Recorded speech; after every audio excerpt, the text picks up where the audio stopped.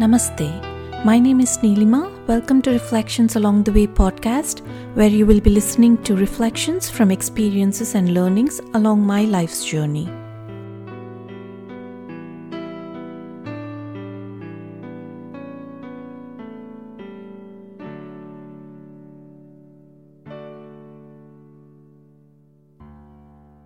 In Viveka Chudamani, Adi Shankaracharya ji specifies 4 qualities that are required for a student to be fit to study Vedanta.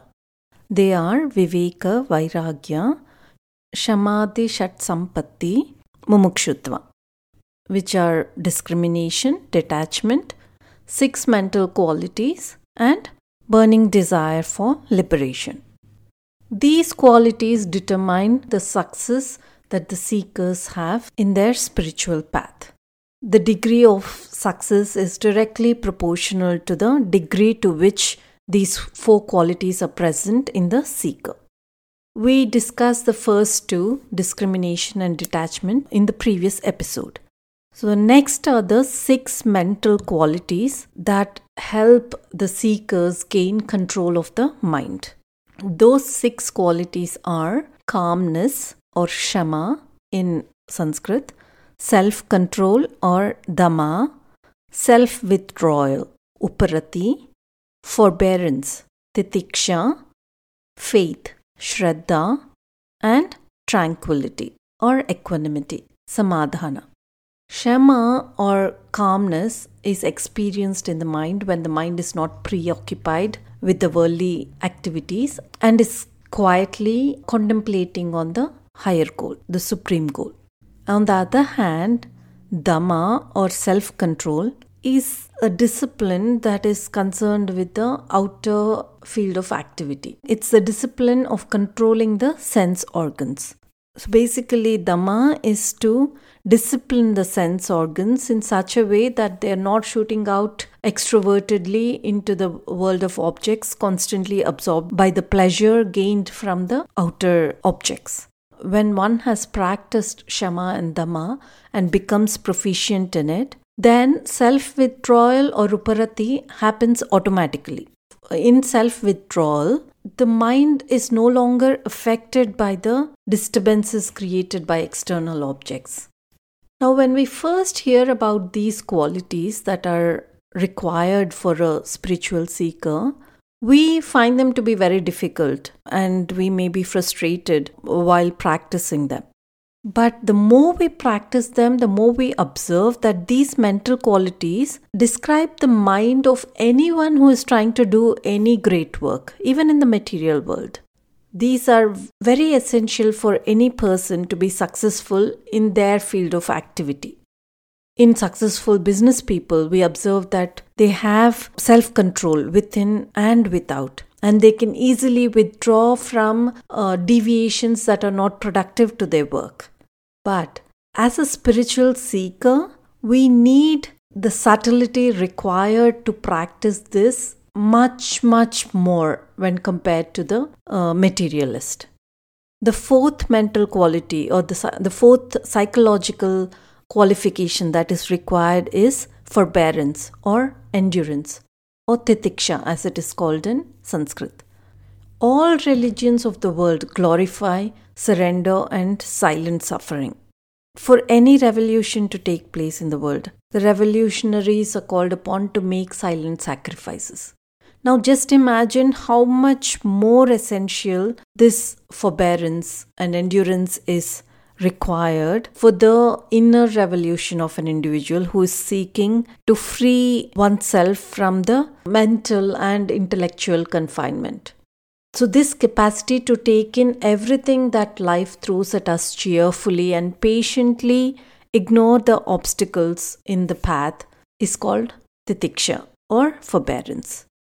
But many people, in the name of forbearance, indulge in all sorts of acts of perversion, and physically and mentally they self-persecute themselves in the name of titiksha and end up with a deformed and ugly mind. Titiksha is not denying the body of its clothes, denying the body of its bare necessities, or just going away and spending time in solitary caves, exposing oneself to brutal climate and destroying the body. That's not titiksha. That's not true titiksha. True forbearance is in the mind, being guided by the intellectual conviction that the goal of life is fulfillment through self-realization. When that conviction is very firm in the intellect, the mind cooperates and faces all the obstacles to reach that goal. That person alone, with that kind of firm conviction, whose mind is cooperating to endure all obstacles, is fit for realizing the pure self. Every situation in life keeps on changing. It would be foolish to get upset with every change. So it is wise to have endurance while going through adversities in life with the comfort of knowledge that that is also finite.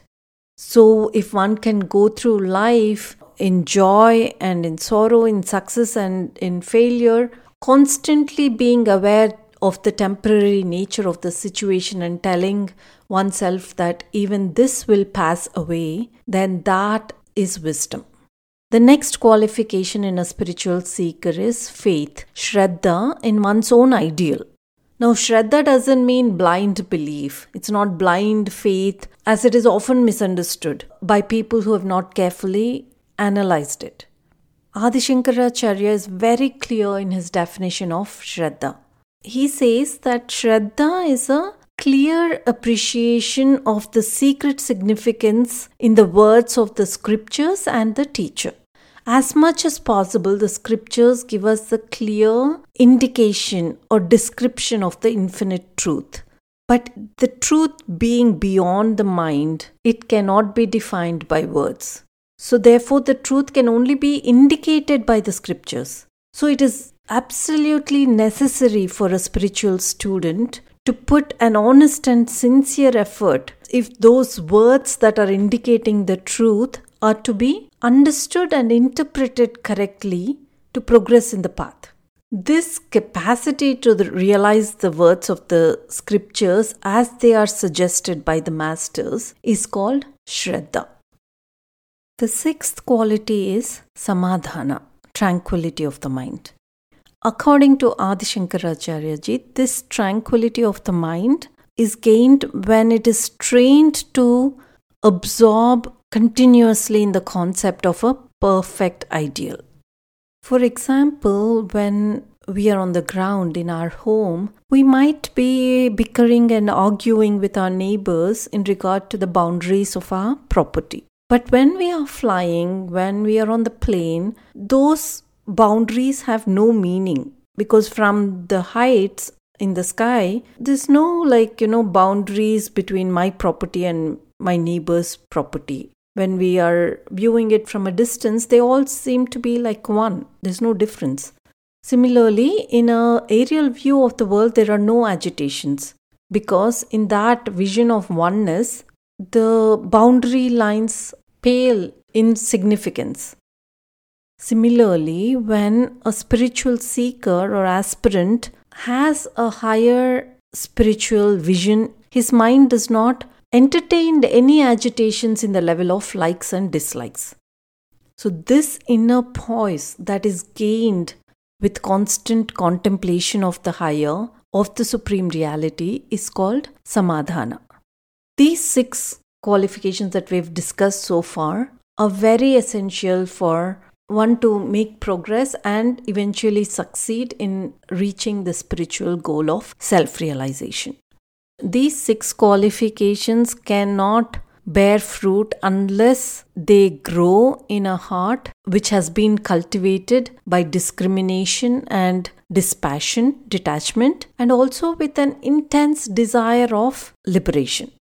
When an individual develops subtle discrimination, which is enough to understand the weaknesses of life, then that individual develops an urgency for liberation. Once a seeker asked his guru what is the meaning of mumukshutvam. Without speaking anything, the guru took him to a river nearby, and then he grabbed the student by the neck and just put his head into the water for many seconds. When he finally released his grasp, the student frantically came out of the water for taking some gulps of air. Then the teacher said, when you want to realize God as much as you wanted to get the breath of air, that is what is called a burning desire for liberation. Mumukshutvam is not like a half-hearted hobby where you want to gain this unknown goal through some mysterious intervention by God or a teacher. The seeker must have the goal very clear. He or she must understand the various techniques and paths by which that goal can be attained, and it can only be a result of a lifelong dedication and effort. A seeker who is ready to live every moment of his life in pursuit of the truth, of the ultimate truth, that seeker is a mumukshu, who is consumed by a burning desire for liberation.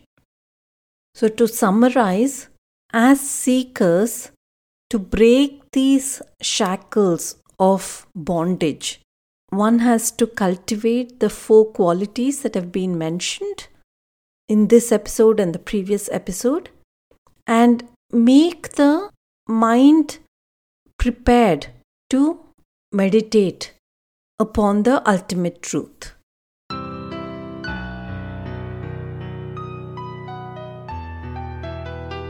Thank you for listening to today's reflections. If you would like to connect with me, please visit bluishmuse.com. Until next time, Namaste.